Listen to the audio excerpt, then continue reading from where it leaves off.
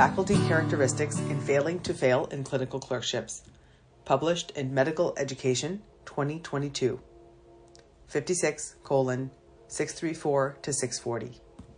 Authors: Jennifer Swales, Meghna Gadgil, Heath Goodrum, Reshmi Gupta, Mohammed Robber, Elmer Bernstam. Abstract. Introduction. In the context of competency-based medical education, poor student performance must be accurately documented to allow learners to improve and to protect the public. However, faculty may be reluctant to provide evaluations that could be perceived as negative, and clerkship directors report that some students pass who should have failed. Student perception of faculty may be considered in faculty promotion, teaching awards, and leadership positions. Therefore, faculty of lower academic rank may perceive themselves to be more vulnerable and therefore be less likely to document poor student performance.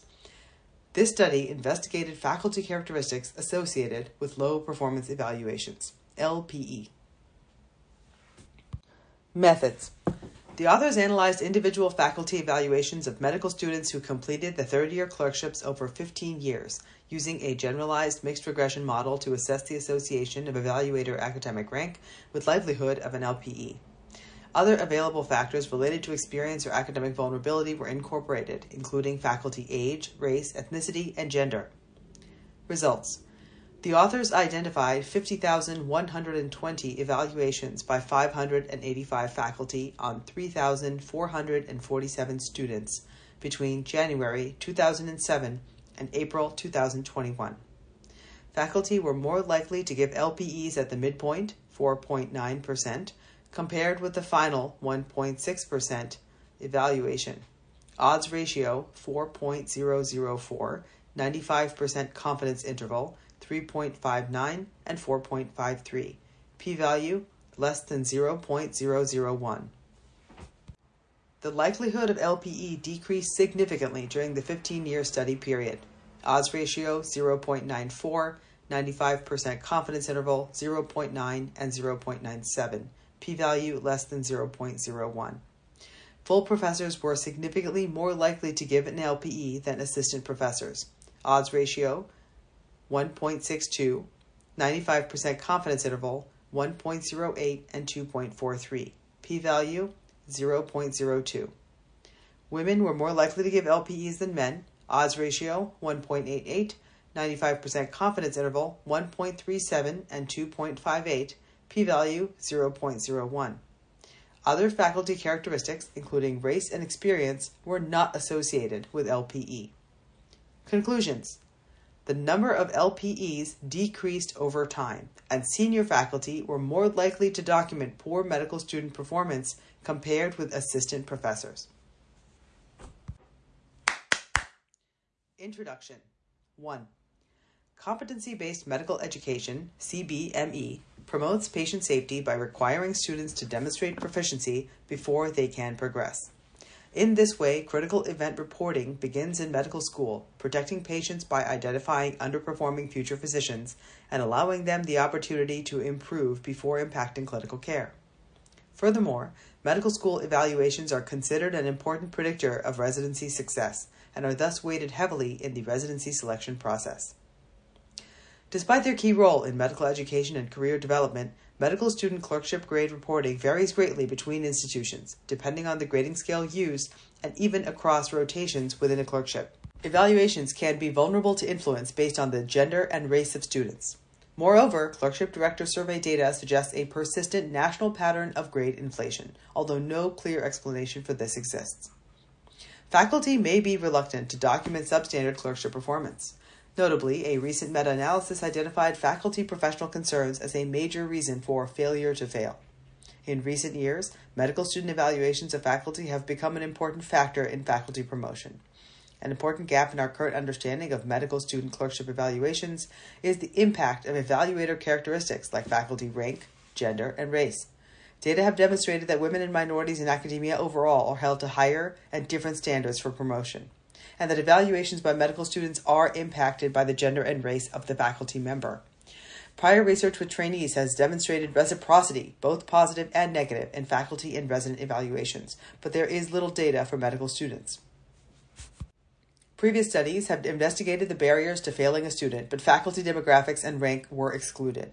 We hypothesized that junior faculty were less likely to submit low performance evaluations, LPEs, perhaps due to perceived vulnerability to negative repercussions prior to promotion. Junior faculty could also be generally less experienced and less confident in their evaluation skills. We thought faculty gender, race, and ethnicity would be important modifiers given the known disparities in academic rank, as well as variability in student evaluations of faculty. To test these hypotheses, we analyzed a large dataset with more than a decade of medical student clerkship evaluations from a large academic medical center in the southern U.S. Accurately assessing a student who needs remediation requires faculty to both, 1, be able to identify the substandard behavior, and 2, be willing to verbalize or document it. In the study, we could not assess the accuracy of assessment and instead focused on the second component, willingness to document. Evaluating the two components separately may suggest unique interventions to improve accuracy. Part 2. Method. Faculty evaluations of medical students during third-year clerkships completed over a 15-year period from a single institution were analyzed. The study has been approved by the Committee for the Protection of Human Subjects under Protocol HSC SBMI 190385. All midpoint and final faculty evaluations for 5 of 7 core third-year clerkships, family medicine and community medicine, internal medicine, pediatrics, psychiatry, and neurology, were included. Surgery and obstetrics and gynecology were excluded because the faculty complete evaluations in aggregate for those clerkships, i.e. the evaluation reflected input from multiple faculty members. Evaluations completed by clinical instructors were excluded because they were small in number in only one department. To identify faculty willing to document inadequate student performance, we defined LPEs as evaluations where the faculty instructor determined that the student did not meet expectations either at the midpoint or at the final evaluation of the clerkship. Final evaluation forms varied over the 15-year period of the study, with differing numbers of question items per form. Questions were either binary, e.g., do you have any serious concerns about the student's ethical or professional behavior? Yes, no. Or had a 5-point Likert scales for assessment of clerkship competencies. Midpoint evaluations also varied across the 15-year study period, but consisted of binary scale questions, yes, no, through which faculty could indicate if the student was meeting or failing to meet expectations in a number of competency areas.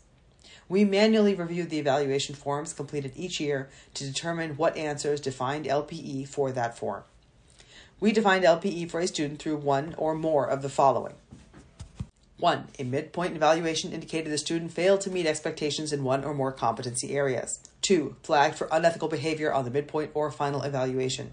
3. An overall failing grade on the final evaluation when an overall question existed in the evaluation form, defined as a value of 1 or 2 on a 5-point Likert scale.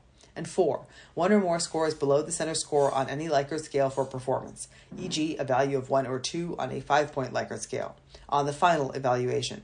All forms were independently reviewed by the researchers, and despite variability among forms, the anchors for these values consistently indicated inadequate performance. Anchors used in the evaluation forms available in supplemental materials. For example, Level 2 performance across several forms was indicated with the following. Minimal level of basic skills. Needs work on interviews and PE. Little progress during clerkship. Notes somewhat incomplete. Does not perform mental status exam relevant to the patient's complaints and overlooks some abnormal findings. For each rotation, faculty were asked to complete evaluations for students they had supervised. Each student moved through multiple evaluation sessions over the course of their third-year clerkships, and most faculty evaluated multiple students over the 15 years of the study. Students could request specific faculty, but such requests were not always granted. Most assignments were random.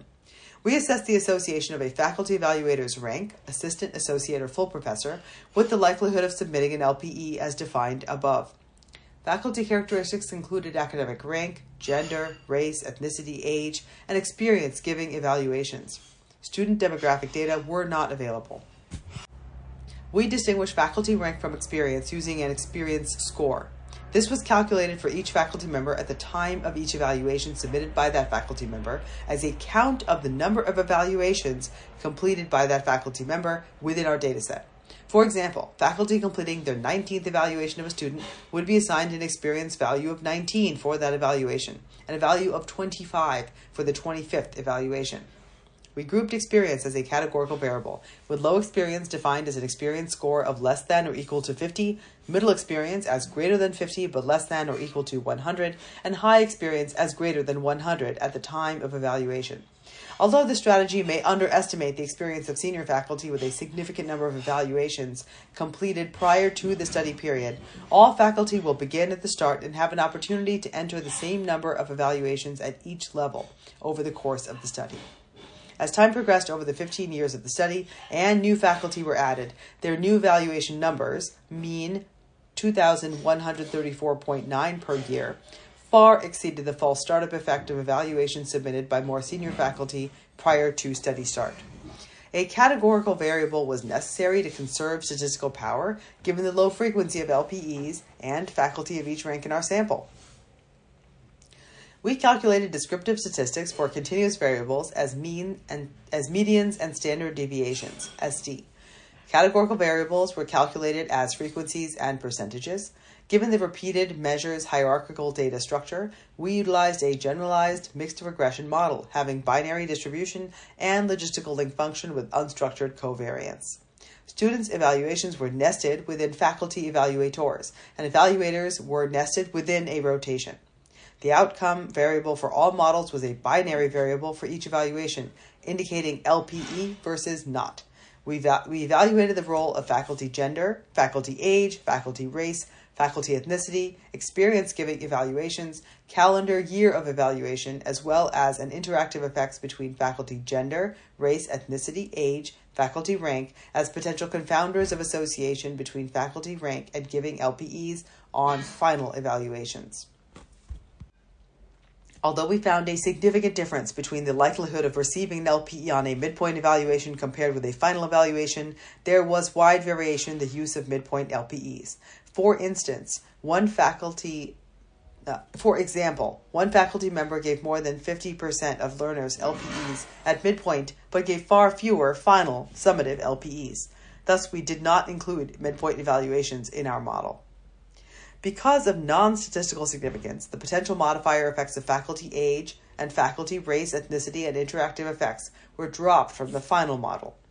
Our primary hypothesis is related to faculty ranks, so it was carried forward despite a lack of statistical significance. Results were presented as odds ratios, OR, along with a 95% confidence interval, CI. Statistical significance level was set at alpha equals 0.05. All analyses were conducted with SAS statistical software version 9.4.4, including the Glimix procedure to fit the model. SAS Institute, Inc., Cary, North Carolina. Part 3, Results. The dataset included 50,120 evaluations, 32,024 final evaluations, 64%, 18,096 middle evaluations, 36%, completed by 585 faculty evaluators on 3,447 students. Table 1, between January 2007 and April 2021, with a total of 1,418, 2.8%, LPEs given. Assistant professors submitted the most evaluations, 70%, followed by associate and full professors, 15% each.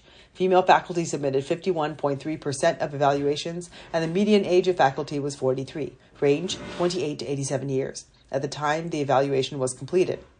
Per the race and ethnicity categories employed by the University of Texas system, 89% of evaluations were completed by faculty that self-identified as non-Hispanic, with 46% white, 36% Asian, and 24% other. Low experience faculty completed 38% of evaluations as defined in the methods. Middle experience completed 21% of evaluations, and high experience faculty completed 42%. Faculty were more likely to give LPEs at the midpoint, 4.9%, compared with the final, 1.6%, evaluation. Odds ratio 4.004, 95% confidence interval 3.59 and 4.53, p-value less than 0.001. Table 1 shows the results of univariable associations and descriptive statistics for final evaluations. 2% of final evaluations were LPEs. Assistant professors gave the most LPEs, 67%. Associate professors gave 15%. Full professors gave 18%. Female faculty gave 63% of LPEs. 90% of LPEs were given by non-Hispanic faculty. White faculty gave 47% of LPEs, Asian faculty gave 27%, and other faculty gave 26%. Low experienced faculty gave 54% of LPEs, 22% by middle experienced faculty, and 24% by high experienced faculty.